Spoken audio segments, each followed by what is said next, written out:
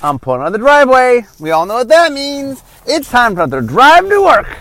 Okay, the last couple times I've been going through Lorwyn, talking about different cards in Lorwyn. I'm not done yet, so we shall continue on with that. So we are up to Lignify. So Lignify is 1 in a green, so 2 mana, 1 of which is green. Tribal enchantment. It's a tree folk aura. Enchanted creature is a tree folk with base power and toughness 0/4 and loses all abilities. So this is a good example. I just want to bring it up because this is the kind of card, if you ever heard me talk about how we sometimes break color pie because it's not clear what colors can and can't do. So one of the ideas of green, one of the weaknesses of green is it's over-reliant on its creatures. And what that means is that if you have an empty board, if you have no creatures in play, you are not supposed to have spells that make it easy for you to deal with creatures. So this is a break in green. Green's not supposed to do this. Blue is the color of transformation. For a while we let white do it. But anyway, green is not supposed to be the color that does this. And it is a fundamental break in green mechanically.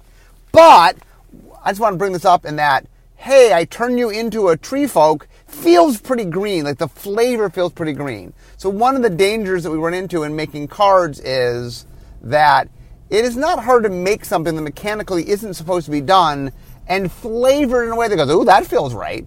And so this is a really good example of something where the flavor justifies something that is not supposed to happen. It's not supposed to be done. This is not supposed to be a green card. But it's very easy to fall in the trap of, oh, well, what color would turn things into a tree folk? And the answer is like a multicolor card, not a monocolored card, not a green card. And that's one of the dangers of flavor is more flexible than mechanics. So you can always justify something with flavor. That doesn't mean you're supposed to do it.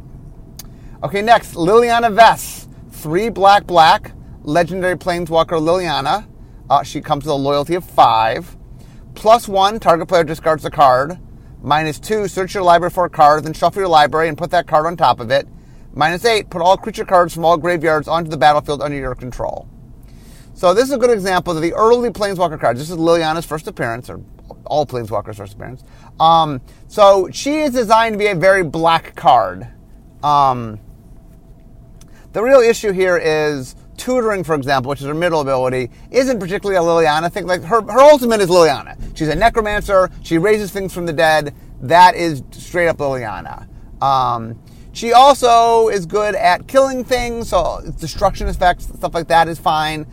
We let her have a little bit of discard just because she does play a little bit in that space. So her first and her ultimate is Super Liliana. Her first ability is the kind of thing that she can do. We don't focus on it, but it's something like as a smaller ability she can do. And the middle ability, that's not at all Liliana. That was just an example of us making a black, like a very typical black planeswalker for the first time out. But anyway, the other interesting note about Liliana is Liliana Vess anagrams to Alvillainous, which Brady, who made her, swears up and down that that was not an anagram on purpose, but I don't know. It is an interesting anagram nonetheless. Okay, that's Liliana. Next, Mad Auntie. It's 2 and a black, creature, goblin, shaman. Other goblin creatures you control get +1/+1. Tap, regenerate another target goblin, 2/2. So a couple things about this. One is when we start pushing things into other colors. So, for example, last time we did Goblin Tribal was an Onslaught. Before Lorwyn. And it was a mono-red deck. Just all the goblins were in red, and you built a mono-red deck. And one of the things I explained is we wanted to branch out. We wanted to get in other colors, so we just give you more options and more choices that can make more different designs. So one of the things that we tended to do in this set is we saw opportunity to make cards that existed in one color, but make them in another color. So we refer to any creature that buffs other creatures and grants them some ability as lords. But kind of the traditional lords is the +1/+1 lord. Now, red has done that numerous times. So one of the cool things about this is it's another boosting lord, stat boosting lord, but it's in black, and that's not something that you've seen before. So one of the things about stat boosting lords is they're really good for encouraging you to play that tribe. And so I think we wanted you to say, hey, if you want to play black goblins and not play red, okay, we got your back. Here's the card that lets you do that. And I think the idea of, because we're in black, we can grant something that red can't grant, which is we can regenerate. So that was, regeneration has since been phased out. But at the time, regeneration was something that black could do. And so nowadays black will grant indestructible to end of turn, which is sort of the flavor-wise how we do that stuff nowadays. Okay. Makeshift Mannequin. 3 and a black instant. Return target creature card from your graveyard to the battlefield with a mannequin counter on it. For as long as that creature has a mannequin counter on it, it has, when this creature becomes the target of a spell or ability, sacrifice it. Okay, so in, what was it? Was it Antiquities? No, it wasn't Antiquities. It was Legends, I think. There's a card called Xenic Poltergeist, which was this little ghost that was cheaper than normal, and when you targeted it, it would dissipate. And the idea being it's this wispy little ghost, and that, you get it cheaper, but if you ever sort of concentrate magic on it, you can dissipate it. We've since moved that ability from black to blue, and now we tie it to illusions, and the idea of, oh, well, it seems real, but if you ever sort of poke or prod it, it's not real, it's an illusion. And so this ability no longer is in black, is now in blue. So the idea here was we took an ability that at the time was in black and combined with another ability, the other ability being an animate dead. So I'm going to animate a creature. And so the sort of the fun challenge here is one of the things that's neat to do in design is trying to find mix and matches that are kind of cool mix and matches. And here's an example of I get a reanimate ability, which traditionally we've had to make more expensive, but by giving this sort of what now we call the illusion ability, but at the time was the Xenic Poltergeist ability, allows you to do a little bit cheaper and make something where there's a little more suspense of, I can get this big giant creature out, but if you can have any spell that targets it, you can get rid of it. So anyway, I think that's kind of a cool spell, even though we wouldn't, based on some color pie stuff, we wouldn't do that today. Okay, next. Merrow Commerce. Merrow is M-E-R-R-O-W. 1 in a blue, tribal enchantment merfolk. At the beginning of your end step, untap all merfolk you control. Okay, so what's going on with this card? So, one of the things you try to do when you do a tribal set is you want to give each tribe some flavor that's unique to how they're interacting. And one of the things we did with merfolk was we did the thing where you tap some number of merfolk to generate an ability. And so a lot of the way the merfolk work in this set, because merfolks are white and blue, which is a more control-edge color, is we do something in which you kind of want to keep your merfolk up, and you want to use, rather than attack with them, you're more likely to use them as resource to tap. So one of the neat things about this ability is that this allows you to sort of make extra use out of the merfolk, because if you know you're going to untap, at the beginning of your end step, it allows you on your turn to make use of your creatures on tap at the end of the turn, and then you can make use of them again on your opponent's turn. The cool thing about it is that if you decide you want to take an attack strategy, and there's some reasons, merfolk, there's more control-ish merfolk that doesn't quite attack as often, and then there's more aggressive. There's 2 different ways you can draft it. If you go the more aggressive route where you're attacking with creatures, this is nice too because it gives me like pseudo-vigilance. Is I can attack with my creatures and then they untap and I can use them for blocking. So this is a neat effect in that it sort of has a dual purpose. And that's one of the things that's kind of fun to do is we can design one card that can use different ways. Like there's 2 different routes you can use the merfolk if you're drafting. Whenever we do tribes, we tend to do 2 strategies. There's 2 archetypes, so there's 2 different ways you can play it. And the neat thing about this card is it plays into both versions. Like each archetype will use this, but not in the same way. It'll use it differently, and that is kind of cool. That's something where, it definitely is a neat thing. So let's talk about another card, Merrow Regere. Reejerey. Reejerey. So it costs 2 and a blue, so 3 mana total, 2 generic, 1 blue. Creature, Merfolk Soldier, 2/2. Other Merfolk creatures you control get +1/+1. Whenever you cast a Merfolk spell, you may tap or untap target permanent. So once again, Merfolk have this sort of control-y aspect where you can tap them. But once again, sometimes you want to be aggressive. This is a good example where it turns all Merfolk spells into Twitter. Twitter is tap or untap target permanent.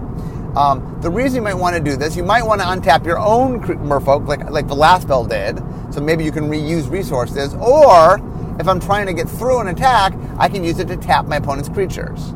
Or in a controller's deck sometimes, I can tap lands as well as other things. But there's a good example of, we have a sort of a particular think of how Merfolk are going to work, and then we make cards that sort of do that, so that, this card also buffs your Merfolk, so it allows you, if you want to take a more aggressive approach, I can buff my Merfolk, I can use my Merfolk to tap down my opponent's creatures, and then attack with them.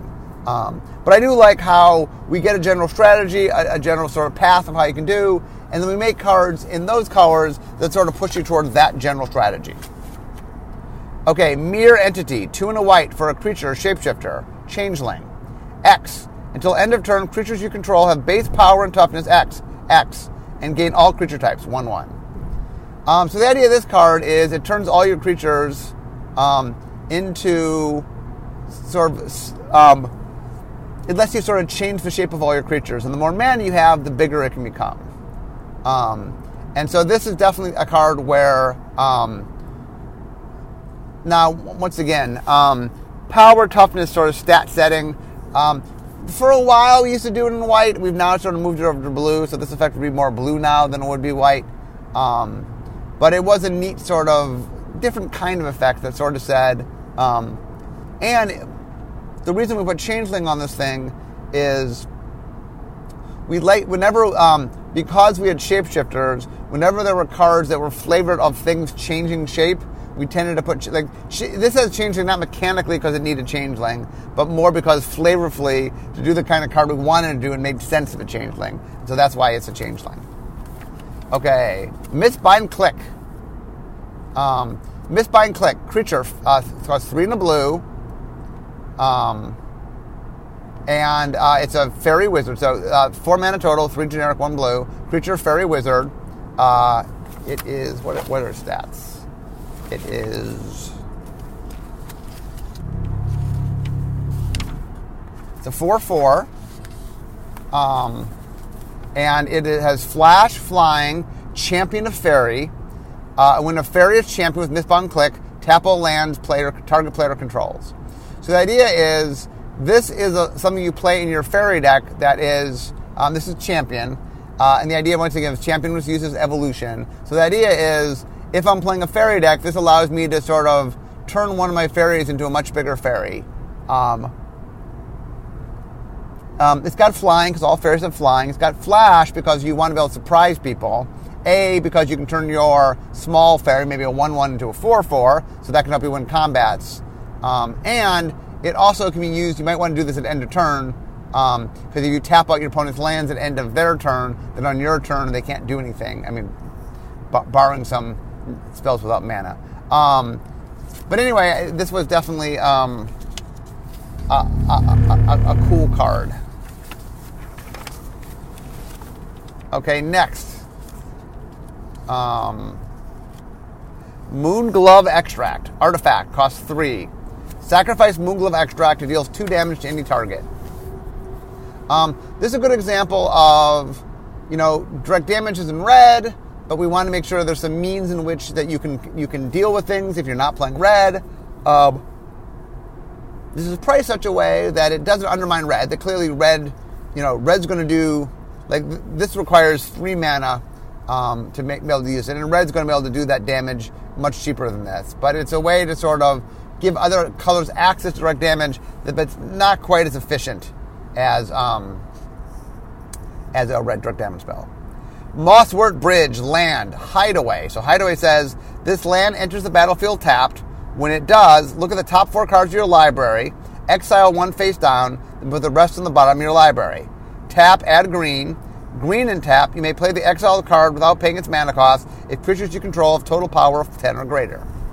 So once again, Hideaways originally was this mechanic called Treasure, where you would put something away and under some, you would take the top card of your library, you'd sort of exile it tied to the spell, and then whenever the spell did something, you got it.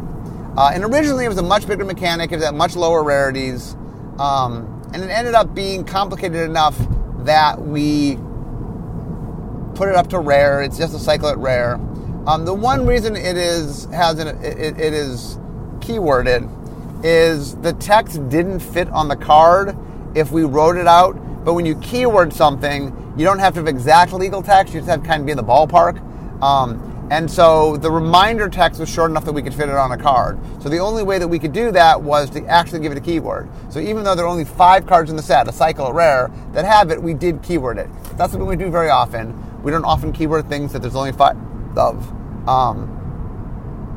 But anyway, this saw a decent amount of play. This, I think, was the best of the Hideaway lands. Each one of them had a different condition. Basically, the idea was, if you're doing what the color really wants you to do, and for green, it's play lots of creatures, get a lot of power of creatures out. But it's not that hard in a green deck. Green deck naturally is going to spell a lot of creatures, so this wasn't a condition that was horribly hard to meet. I mean, it's a more later game condition, but it's something you'll definitely eventually do. And so, it is something that was, something that definitely, we like, you would put it in your deck, and then just late game, you'd get extra card advantage, and that would help you be the thing that helps finish out the game. But anyway, I thought the Hideaway stuff was cool. It was sad a little bit, it didn't quite work out. The earlier version of Treasure was a little complicated, but it was fun. Okay, Mulldrifter. So Mulldrifter costs 4 and a blue, so 5 mana total, 4 generic, 1 blue. It's an elemental, flying elemental, 2/2 flying elemental. When Mulldrifter enters the battlefield, draw 2 cards, evoke 2 and a blue. You may cast the spell for its evoke cost. If you do, it's sacrificed when it enters the battlefield. So the original evoke, in fact, I believe Mulldrifter was the exact card I made. Originally, the way Evoke worked was, this was a card drawing spell. It was a sorcery that said, okay, draw 2 cards, or it might have been, I think it was a sorcery. Anyways, like, draw 2 cards, but it's like, oh, but, 2 draw 2 cards, sorcery. But you want to pay an extra 2, it'll turn into a creature and stick around. That's how it originally worked. So the idea is you had 2 costs. You can spend 2 and a blue or 4 and a blue, and 4 and a blue, you got the creature, and 2 and a blue, you didn't. The rules didn't really work out, so what we came up with was this idea that, well, we'll make it a creature, it's always a creature, but if you don't pay the cost, it just sacks at end of turn. Sacks when it enters the battlefield. Now, one of the cool things about that was, because this was a tribal set, and there were reasons that you cared about having tribes and stuff, it being a creature, even if just for a brief moment, often there was means and reasons why it mattered. For example, there were cards like, I know, there's a card that cares about when a goblin goes to the graveyard. Like, oh, well, if I'm not that this one's a goblin, but there are other ones that are a goblin. Like, if I play that and don't cast it and immediately dies, oh, it triggers a goblin going to the graveyard. And so that is definitely cool. Okay, Nameless Inversion. 1 and a black, tribal instant, shapeshifter, changeling. Target creature gets +3/-3 and loses all creature types until end of turn. So this is a good example where we take something. The trick, making creatures that are changelings aren't particularly hard. You want things that kind of naturally can change what they are. That you look at a lot of the changelings that are creatures. Although there are a few that are more French vanilla-y. Anyway, the spells are a little bit trickier. The idea we liked here is that it did, so it's going to kill the creature. Oh, well, it's something that +3/-3 is a neat effect because it can be used as a negative to kill things, or we can use on the positive on a big 3 to do more damage. And the idea that it loses all creature types is just a little, how do we make this feel a little shapeshiftery? The reason shapeshifter is important is there's a lot of way to interact with cards not on the battlefield. For example, regrowing things from your graveyard and stuff. And this being a changeling card means you get to get those with that. That if I'm trying to get back, a goblin from my graveyard, I can get back Nameless Inversion. Being changeling, it is every creature type. And And so anyway, the removal of creature types allowed us to sort of get the flavor we wanted, and then we can make it a changeling. Okay. Nath of the Gilt Leaf. 3 black-green for a legendary creature. It's an elf warrior. At the beginning of your upkeep, you may have target opponent discard a card at random. Whenever opponent discards a card, you may create a 1/1 green elf warrior creature token. 4/4. So this is 5 mana, 3 generic, 1 black, 1 green. It's legendary.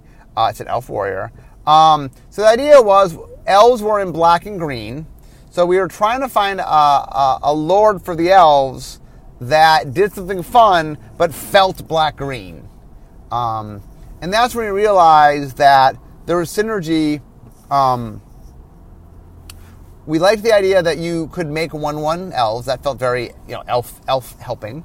But we were trying to find a way that really made it sort of black. And the idea of putting a discard effect to this and then rewarding you for the discard by making the elves is kind of cool. This is, okay, well, if you want to play this in your elf deck, it means you need a certain amount of discard.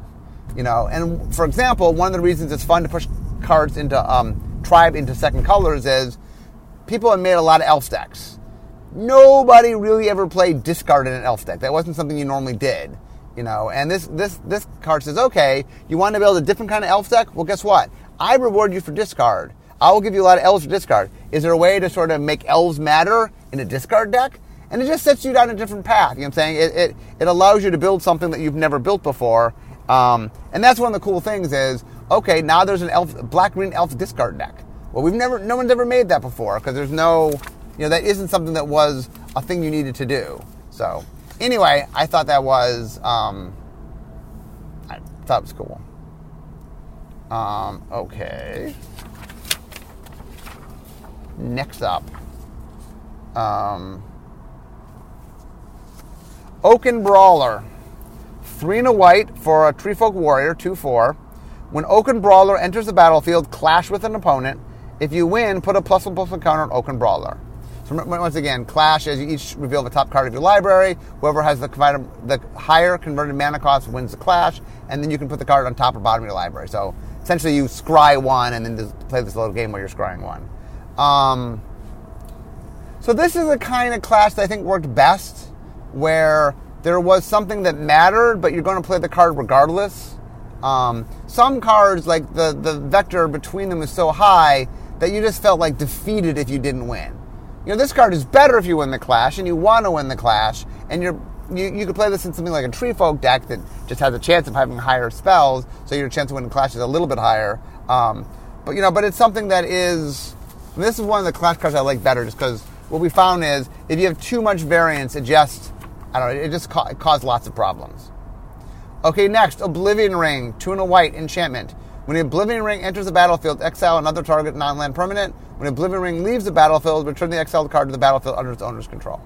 So, Oblivion. This is where Oblivion Ring started. The first time we did Oblivion Ring. I'm pretty sure it's the first time we did Oblivion Ring.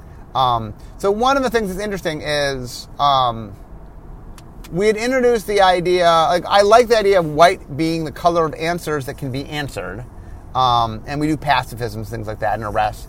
But this thing, the idea here was, what if you could sort of just get rid of it while it's there? This ability, Richard Garfield made these creatures called nightmares. He actually designed it originally for Odyssey, but we ended up using it in Torment. And the idea was they were black creatures mostly, that when they entered the battlefield, something went away. When they died, you got it back. And the idea that while these nightmares are in play, they're so scary that they're affecting you. We later realized that this ability just makes a little bit more sense in white. Like, let black be the color that just kills things and kills them, and white be the thing that says, well, as long as I'm in play, I'm dealing with it, but if you deal with my creature, you get it back. And so we made this card as a nice, clean version of it. The effect becomes so popular now that we just refer to it as the Oblivion Ring. Like, oh, we need an Oblivion Ring. Now, these days, we're more often to do it as on a creature than on an enchantment, which, interesting, circle back up to how Richard had done the Nightmares. I think we were thinking like, a lot of white's removal is enchantment-based. That's where I think we came with Oblivion Ring. But we now realize that it is kind of hard to remove enchantments, especially in red and black. And on creatures, more decks have answers to deal with creatures, so it just felt a little bit better. Okay. Una's Prowler, 1 and a black, creature, fairy rogue. It's a 3/1, flying because it's fairy. Discard a card. Una's Prowler gets -2/-0 until end of turn. Any player may activate this ability. So it's a 3/1 creature that anybody can discard a card to make it into a 1/1 creature. Now, I will admit, I am not a huge fan of activated abilities that other players can activate, mostly because there's a lot of mental energy that needs to be spent on the board and understanding what you can do. And while if you're an advanced player, you need to track what your opponent can do, normally it's like, well, my opponent can do the things they can do. You know, I don't have to monitor them so closely. But when we do things in which you can activate something they can do, it just makes you pay more attention to their side, where it just sort of, I think, causes extra complication. And it makes people, even in games where there isn't anything they can do, always look to go, ooh, is there something I can do? And just adds extra mental energy in a time and place that I don't think it adds a lot to the game. Like, one of the things we've been trying to crack down on is, when am I making you do mental work that really isn't going to pay off most of the time?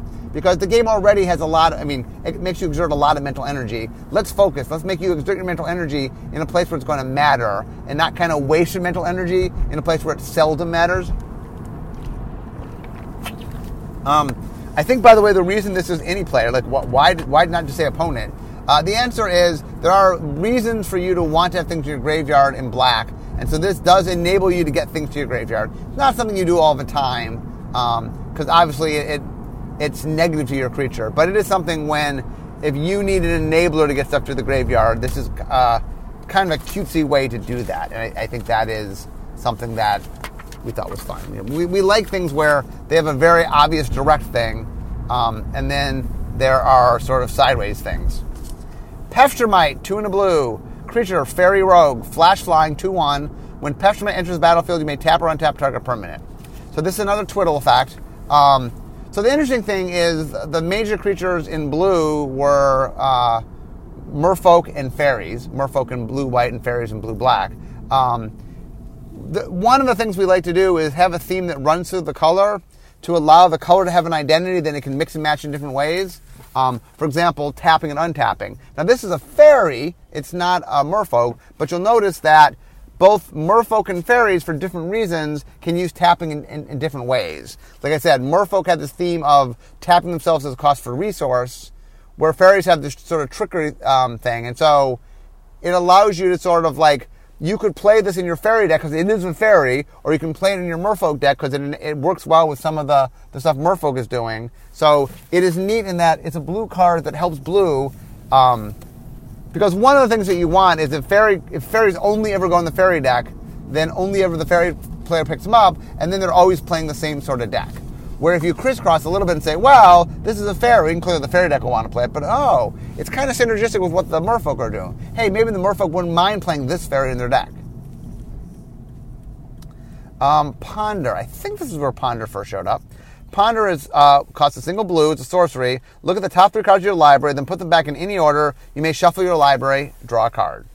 There are some cards early on in Magic where we let you brainstorm and stuff, let you look at the top cards. We keep going back there. The idea is it's usually they're blue cards that cost a single blue mana and sort of help you smooth mana early on. What we've discovered, though, is this is very powerful, and Ponder has been this card that, like, it's not a card on the surface seems like a powerful card. It's like, I can, just look at my cards and then replace this, but actually it is quite powerful. Ponder is played in many formats, so it's interesting to see how true that is. Okay, next.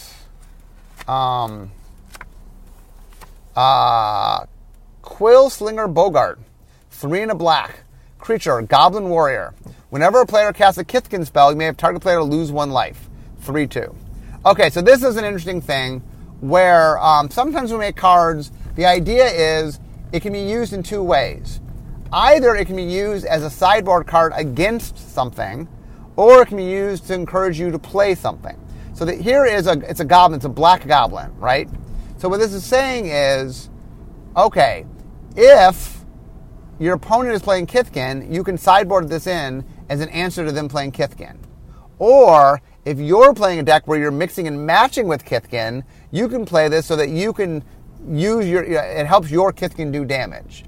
And so, it's a neat effect we do from time to time. Like in Theros, we did a card called Chain to the Rocks. It does something similar where it works against red because you need a mountain, or you can play it with red if you're playing, red-white in that case. And it's a neat way where it has a little bit of flavor. It does this neat thing where it plays, goblins hate Kithkin, but it creates the synergy where it might make you want to play goblins with Kithkin. And I think that is pretty cool. Okay, so I'm almost to work. Okay, next. A Scarred Vinebreeder. 1 and a black. Creature, elf shaman. 2 and a black. Exile an elf card from your graveyard. Scarred Vinebreeder gets +3/+3 until end of turn. 1/1.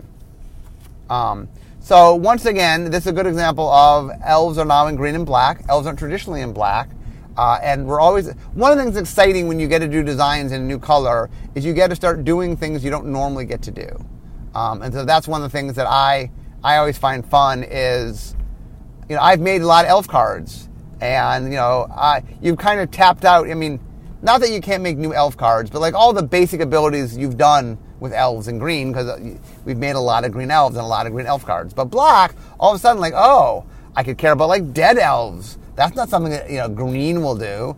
And so you got to make a card that's pretty cool that says, okay, now elves are working in a different regard. Now maybe you want to sacrifice elves or be more aggressive with your elves. It just makes you sort of build and play in a different way.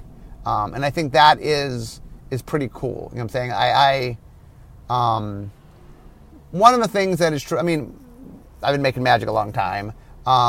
It's always neat when you get to do something you're used to doing, but get to do it in a way you're not used to doing.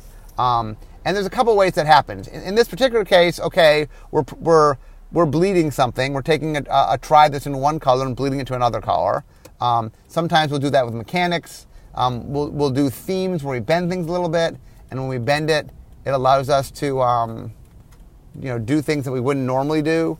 Other times, like this, we're doing a creative bend where we get to play around something like elves aren't normally black, so we get it being black. But whenever you get to play around in space you don't normally get to play around, one of the things I always try to do is maximize in that space. Because this is a good example where this is not a card you're going to make in a normal set. Like I talk about this all the time, that one of my favorite things to do when you're making a design is whenever I can design cards that can't go in any other set, I'm sort of not wasting a resource. If I make a generic card that can go anywhere, I'm using up something that could be used somewhere else. But if I make a card that, this is the only set I can make that card. Like, this, for example, is a black elf tribal card. Well, maybe, in the future somewhere, maybe we'll come back to Lorwyn or something. But, it's not often you get to do a tribal card in black with elves. So I'm really getting to design something that's very unique to the set I'm making it in. And that is something that really... it helps define and give you some sort of general. It just makes you make things you can't make, and I don't know. As a designer, I'm always trying to do that. Okay, guys, I am now at work, so by my judging of the alphabet, I think I'll have one more Lorwyn podcast to do. Hope you guys are enjoying it. It is fun for me going, especially on a set that's a while, like Lorwyn is a while ago, so it's fun to sort of go back and revisit things of days of old. But anyway, I'm now at work, so we all know what that means. It means it's the end of my drive to work. So instead of talking magic, it's time for me to be making magic. I'll see you guys next time. Bye-bye.